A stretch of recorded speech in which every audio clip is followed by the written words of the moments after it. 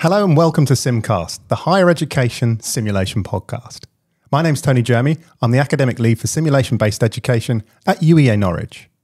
Hi everybody, my name's Lawrence Hill and I'm the chair of the simulation group in the School of Health Sciences at UEA Norwich. Welcome to the podcast. So today, Tony, we're going to be talking about debrief, and specifically we're going to be talking about certain archetypes of facilitator that can derail a debrief, right? Yeah, we are indeed. If you enjoyed this video, please give us a like. Equally so, if you don't like it, give us a dislike, but let us know in the comments why, because we're always keen to improve. To keep up to date with all things sim-related, hit the subscribe button and don't forget to check that notification bell. Right, I've been unnecessarily excited about this one, haven't I? You have indeed. Yeah, and because today we're going to be talking about... Well, hang on. I've got a button for this. Prepare, brace yourself. The four horsemen of the debrief apocalypse. Okay, I'm never pressing that button again. That'll do. If that was horrific for you, please give us a comment below. Apologies. Okay, so no, let's get started then. So I think we both agree when debrief is done well, it provides a really constructive and facilitative environment for learning and discussion. And we talked in episode 5, didn't we, about how debriefing done poorly can end up people turning into tutorial mode, or worse, it can erode the learner's confidence in what they're doing. Yeah, and we hinted about a couple of these debriefers of the apocalypse, Yes. The horsemen of the apocalypse, didn't we, in episode 5? So, in our eyes, who are the 4 different archetypes that you're likely to encounter as debrief facilitators? Yeah, I mean, we're sure people are going to have their own opinions on these, and I'm sure everyone will have a view. But we think that 4 kind of broad archetypes are the groupie, the critic, the tutor, and the hero. And what we're going to do over the course of this podcast is we're going to talk about why each of the 4 of those horsemen of the debrief apocalypse exist, some of their traits, and perhaps a little bit about how we can recognize them in ourselves when we naturally start to embody those archetypes. Yeah, and I think this is a really important part of it is that self-reflection and recognizing when you might have slipped into that role. So anyone watching, if you think that you've fallen foul to one of these archetypes, please let us know in the comments below. Equally so, if you can think of another type that we've completely missed, pop it in the comments below. It'd be really interesting to hear your thoughts. Yeah, it'd be great, wouldn't it, to put together like a full taxonomy of debrief apocalypse traits. That would be really cool. So the first one we want to talk about was the groupie. Yeah, so the groupie, we think the groupie exists because basically we all want our learners to do well, don't we? Yeah. So the groupie is kind of the yes man, the hype man, the really wants to sort of embody that you've done such an amazing job. Yeah. And whilst the elements of that need to exist within the debrief, it can't be the be all and end all, which it sometimes is. Yeah, it can't be. You're right. And we think that we all probably show this personality type or this trait at certain times because we really want to foster a warm and supportive, nurturing learning environment. And sometimes that maybe overspills a little bit into groupie mode. Yeah, and also we also might be mindful of ensuring that we're trying to provide a positive learning experience. We might be overly concerned about psychological safety, and then that overspills into just literally giving unadulterated praise wherever we go. And the problem with that is, particularly in healthcare, and in simulation, if something critical does happen, that still needs to be unpacked. Yeah. And I think for groupies, that's really difficult to do. Yeah, it is. I think that's hard, isn't it? Because it's sort of, you don't particularly, if what you want to do is build everyone up, if what you're concerned about is building the confidence in your learners, in some ways, the last thing you want to do is erode what they've done and say, yeah, okay, so when this was happening, I noticed that X happened. What were you thinking at the time? What you really want to say is, if you really want to build people's confidence, I thought that the way that you managed that particular situation was really effective. Well done. So the traits that we start to see. How can we identify whether we are slipping into groupie territory? Yeah, I think it's about identifying thinking about what the traits are, and I think it's about thinking about why people want to sort of give that kind of positive affirmation. So I would say why do we want to do that? Well, we want people to have a positive experience. We want them to enjoy what they're doing, and we want us to be evaluated positively as well. So there's probably an element of that at play, that not only do we want the learners to do well, we also want to be a good facilitator in their do eyes. a good job ourselves. So it's almost kind of a, if I scratch your back, you'll scratch mine sort of approach. Yeah, potentially. But I think that what groupie facilitators tend to do is they give learners what they want to hear rather than what they perhaps need to hear at times, because they are perhaps hedging more towards building their confidence than their competence. Yeah. And again, we've mentioned before about the difficulty in the skills in delivering really good facilitative debrief is you do have to unpack critical events. Sometimes you need to have some prickly conversation. And I think for people who are naturally groupies, they find that really, really challenging. Yeah. People that naturally avoid any kind of confrontation or, confrontational dialogue or even argumentative dialogue or presenting kind of conflicting perspectives, perhaps particularly in a vulnerable learner group or a new learner group.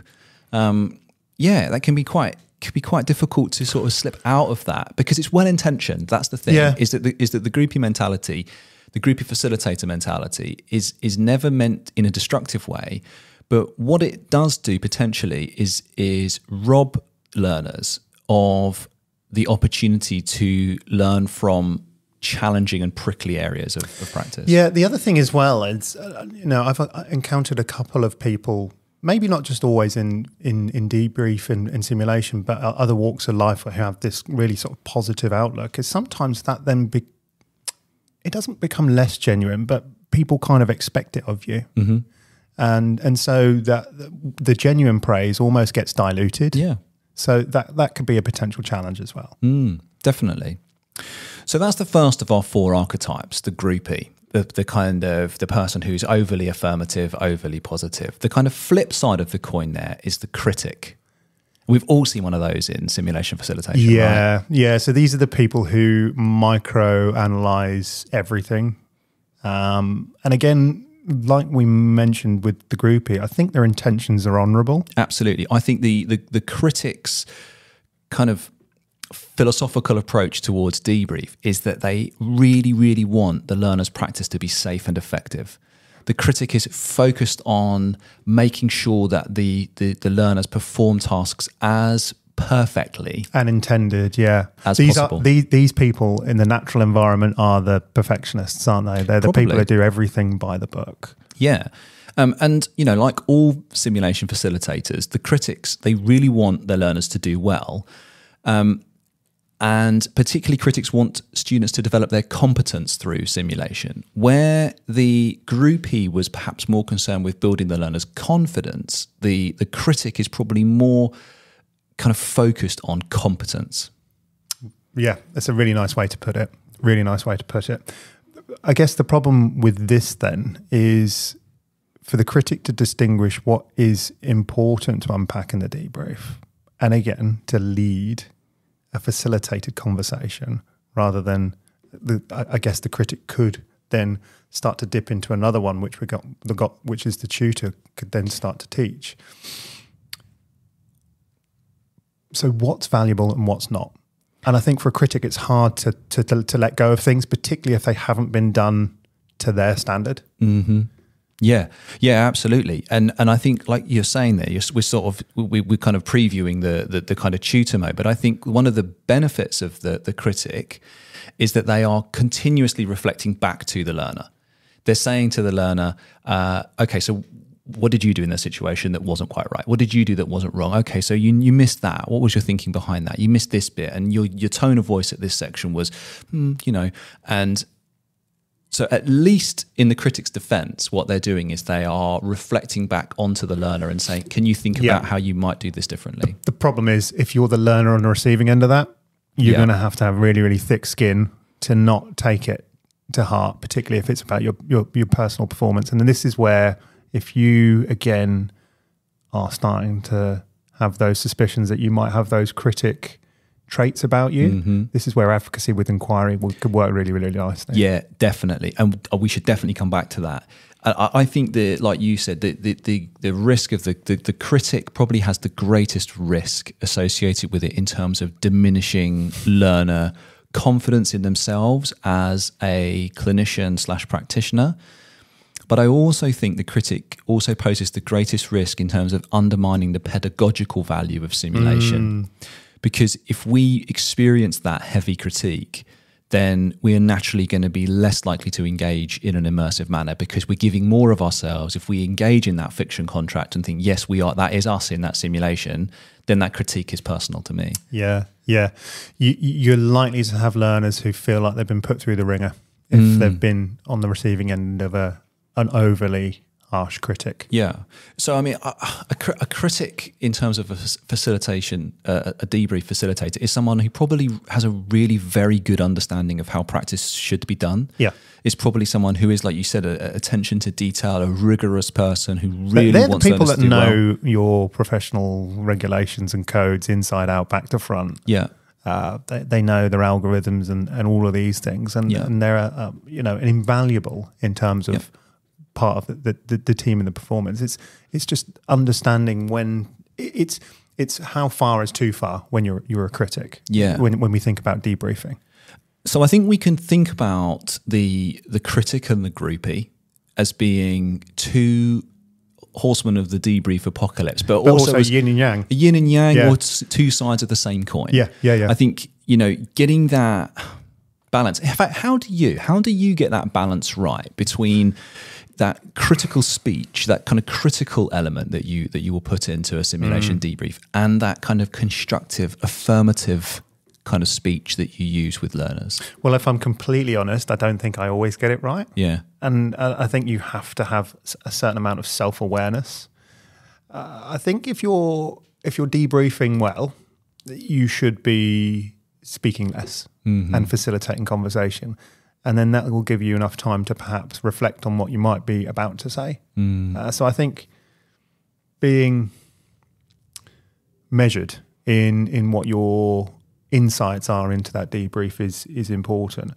I think, again, without wanting to sound like a broken record with what we've been saying with a lot of the episodes to date, is if you're confident with what the learning outcomes are, and also what maybe some of the unintended learning outcomes that are developing are, you'll know when to perhaps shelve some things if you are naturally more of a critic.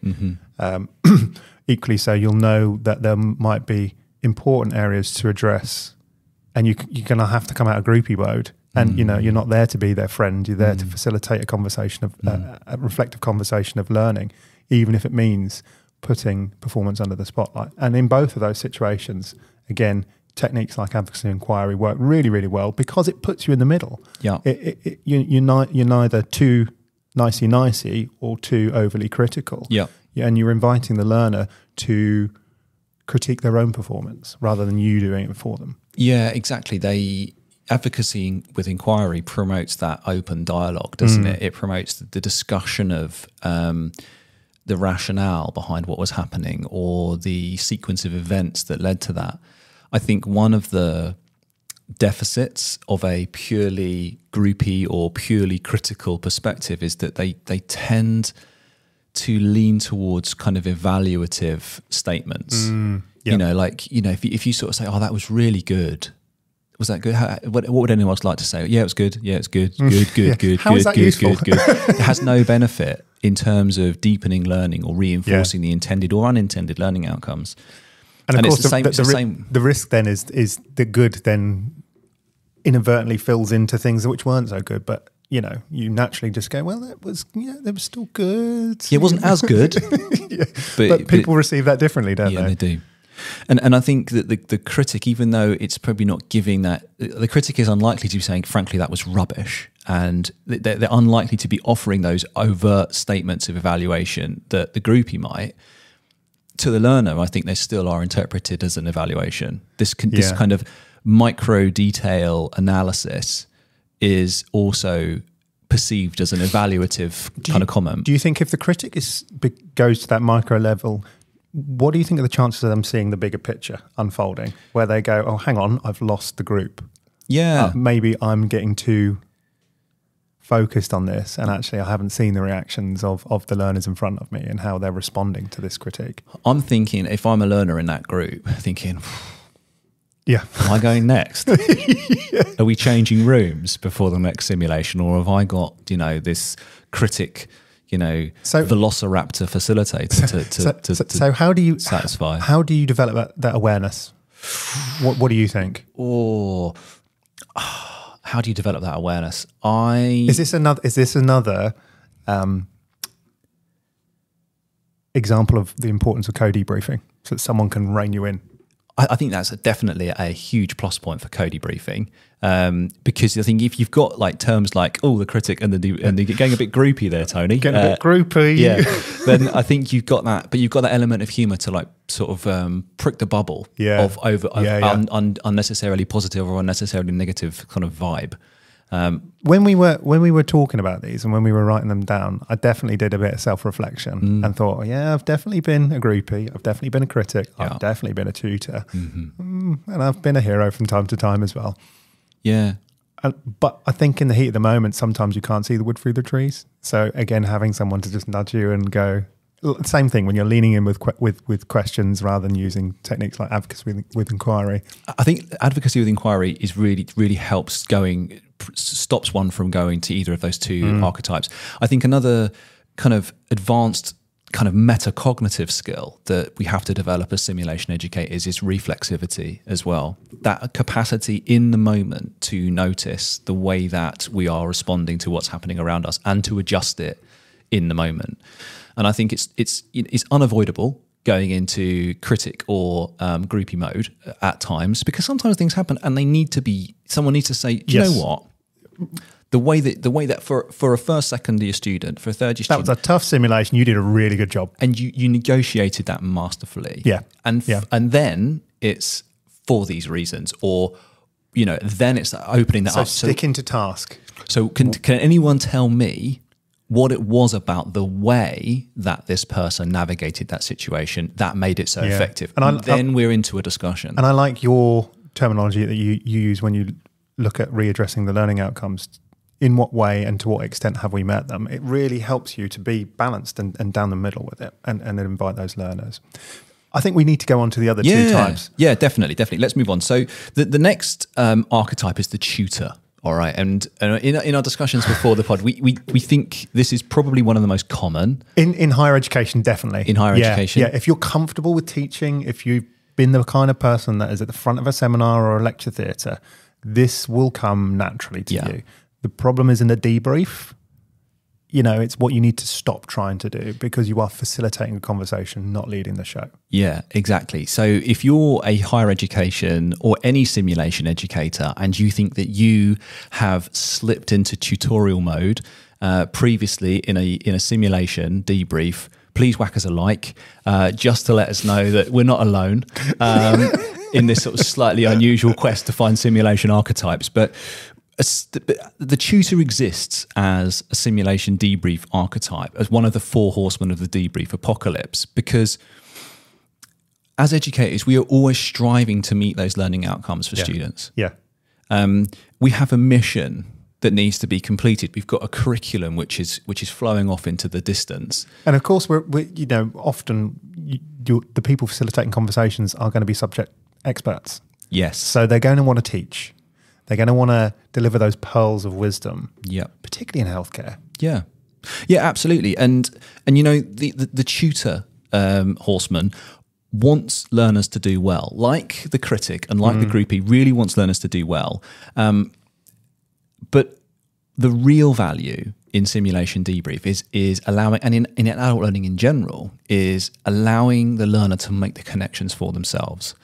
So probably the biggest limitation of the tutor's capacity to encourage learning is that they lead the student from point to point to point. And unlike the groupie and the critic, which I think is a little bit harder to be self-aware about if you're naturally one way or the other. Yeah, I think the tutor, you can make active steps to try and rein it in a little bit. And again, if you've got something like a debrief tool or a debrief model, which helps to guide you, we'll pop a link to the episode on debriefing using the HSC debriefing model. Yeah, I think that helps because it will help you to just lean back and sort of say, well, actually, okay, it's the learner's opportunity to speak now. Yeah. Can I ask an analytical question at this stage rather than giving you a learning point? But it's definitely still a skill that needs to be acquired. But the tutor is a noble horseman as well of the debrief apocalypse, because they really want to drive that learning point home. They can't miss a learning opportunity. They really want the learners to get the most out of it, and they want to give them, like you said, those pearls of wisdom. So they think, or they're possibly not thinking at all, that the debrief is an opportunity to take a kind of tutor-centered approach to the students' learning. And I think that's probably the biggest downfall of them, is that they take the emphasis away from the learner by making it about themselves. So an easy way to recognize if you're going into tutor mode is who's doing the talking. Yeah, exactly. Yeah, what is the proportion of my voice to your voice? Oh, it's 90-10. Yeah, I'm probably going into tutor mode. I'm into tutorial mode. And you can retrieve it in several different ways. You can say, oh, sorry, everyone, I'm going into tutorial mode. Have some humility. Level that hierarchy. Oops, sorry. Let me rephrase that as an open question. Yeah. So you can do it that way. And how do you avoid getting into that tutorial mode in the first place? How would you avoid getting into tutorial mode in the first place? I don't. Again, we've talked about this, that whether you can go into tutorial mode or not with a debrief. And again, I think if you're dealing with an inexperienced group, first year students, you might need to dip into tutorial mode. Yeah. If it's with your third year learners who are about to qualify or maybe even post registration, then it definitely needs to be who's talking right now. Yeah. And again, it's that key is it's not tutor, it's facilitate. Yeah, definitely. So the tutor and the hero have similarities. Yeah, they're closely linked, but I think because they're experts in their field. Yeah, and one of they're probably experts in their field, and also so the fourth horseman of the debrief apocalypse is the hero, and the hero. What do we mean by hero? Right. Well, the hero really is somebody who derails the debrief by segueing into stories that are relevant from their practice. The kind of person who's always done something. Yeah. And again, they are a noble horsemen. They are trying to situate the learning experience into something that feels real and contextual and maybe a bit funny, but something that includes learners. The danger for the hero facilitator is that they end up just talking about themselves. Because they're getting good feedback from the students because, hey, do you know what? It's really easy to listen to this person tell me the story. And again, I don't know about you, but learners love anecdotal stories. They love experiential stories and experiential learning. Yep. And, I've done seminars and lectures before when that has definitely been the most captivating part of the session. Yep. The question is that appropriate in a simulation debrief? And I think as we've kind of hinted with the other three, a certain amount of it, yes. Yeah. But if it starts to derail the whole show, then you need to again be a little bit aware of that. So the hero facilitator recognizes either consciously or subconsciously the value of storytelling for anchoring a learning point. They intuitively understand that they've captivated the group. But the question is, is a simulation debrief the right place for story time? And like you say, maybe with some learner groups, maybe in certain situations, maybe if a point will really benefit from a really clear example, then great, but not always. I mean, you were talking before the podcast about the importance of storytelling and how it has been developed over millennia. Mankind has... We've been telling each other stories for thousands and thousands of years. So it's really natural. Yeah. And captivating and helps to bring people together, particularly if there's a common thread or an interest, which there will undoubtedly be to some extent with the kind of thing that we're talking about with simulation around healthcare. So I think it still has a place, but it should be a segue to facilitating that conversation. Yeah. And there it needs to stop. rather than, oh yeah, I've done that as well. And again, I've done that. And I've probably done it better than you did. Yeah. But it's also a great opportunity for shared vulnerability. Yes. So the hero, we say hero, but we probably just mean storyteller, maybe. But hero sounds cooler. Well, I think as well, but there's a difference between a storyteller and someone who does it to where there's an wrong element choice of of words, ego. but to a toxic level. Yeah, sure. Yeah, toxic to the debrief, toxic to the discussion in the debrief. Yeah. Yeah, no, I think that's a great observation. But you've hit a nice point there. If it helps to flatten the hierarchy and show shared vulnerability, that's the right kind of storytelling. The hero, what they often do is create a greater hierarchy. Look how much better I am because of all of the trials and tribulations that I've had compared to you. And by the way, let's just now look at your performance in the simulation. Yeah. Also were the students. Yeah. Yeah, exactly. And we talked about this, didn't we? It is, you don't want to win the Oscar for Best Actor. No. You want to win the Oscar for Best Director. And taking a backseat. And I think that epitomizes, what we're aiming for as a simulation facilitator, isn't it? We want to curate, direct, orchestrate, not star. Not teach, not flatter or to criticize. What we really want to do is to curate that experience so that it keeps going. We want the student to be the protagonist in the story, not the tutor or the facilitator. So again, Lawrence, how would I know if I'm being a storyteller, being a hero? I think it's very similar, isn't it, to the tutor? I think if you're thinking about, does it feel good? does what I'm doing feel good? And if it feels too good, it's like when you write that email, when you get that email that you want to reply to and you write that reply and it feels so good. And then you have to delete it. And then you have to delete it. Don't send it. But I think if the debrief is feeling too good, if you're getting like this kind of warm sort of dopaminergic surge, narcissistic vibes, then you pushed it too far. Definitely. So I think it comes down to the conversation pattern. Are we hearing from the group or are we hearing from the tutor? Have they become the tutor or the hero? Yeah. If I hear, as a facilitator, if I hear my voice too much, I'm not facilitating. Yes. I'm either storytelling, being a hero, or going into tutorial mode. So, if you're new to facilitation and debrief, it might be hard and you might recognize. So, and again, I think there's some humility to be had there in going, I'm really sorry, I think I'm going off on a tangent or, I'm leading the conversation here and really I shouldn't be. Yeah. I think it's okay to have that humility and recognize that and then try and bring the debrief back into. That's part of becoming that reflexive simulation educator is being able to do that in the moment. And to recognize it and to give yourself, a break, because the reason that we've identified these 4 horsemen of the debrief apocalypse is because we see them in ourselves. Yeah. I have embodied all of those roles, no question. But because there are aspects of all of them which are really important.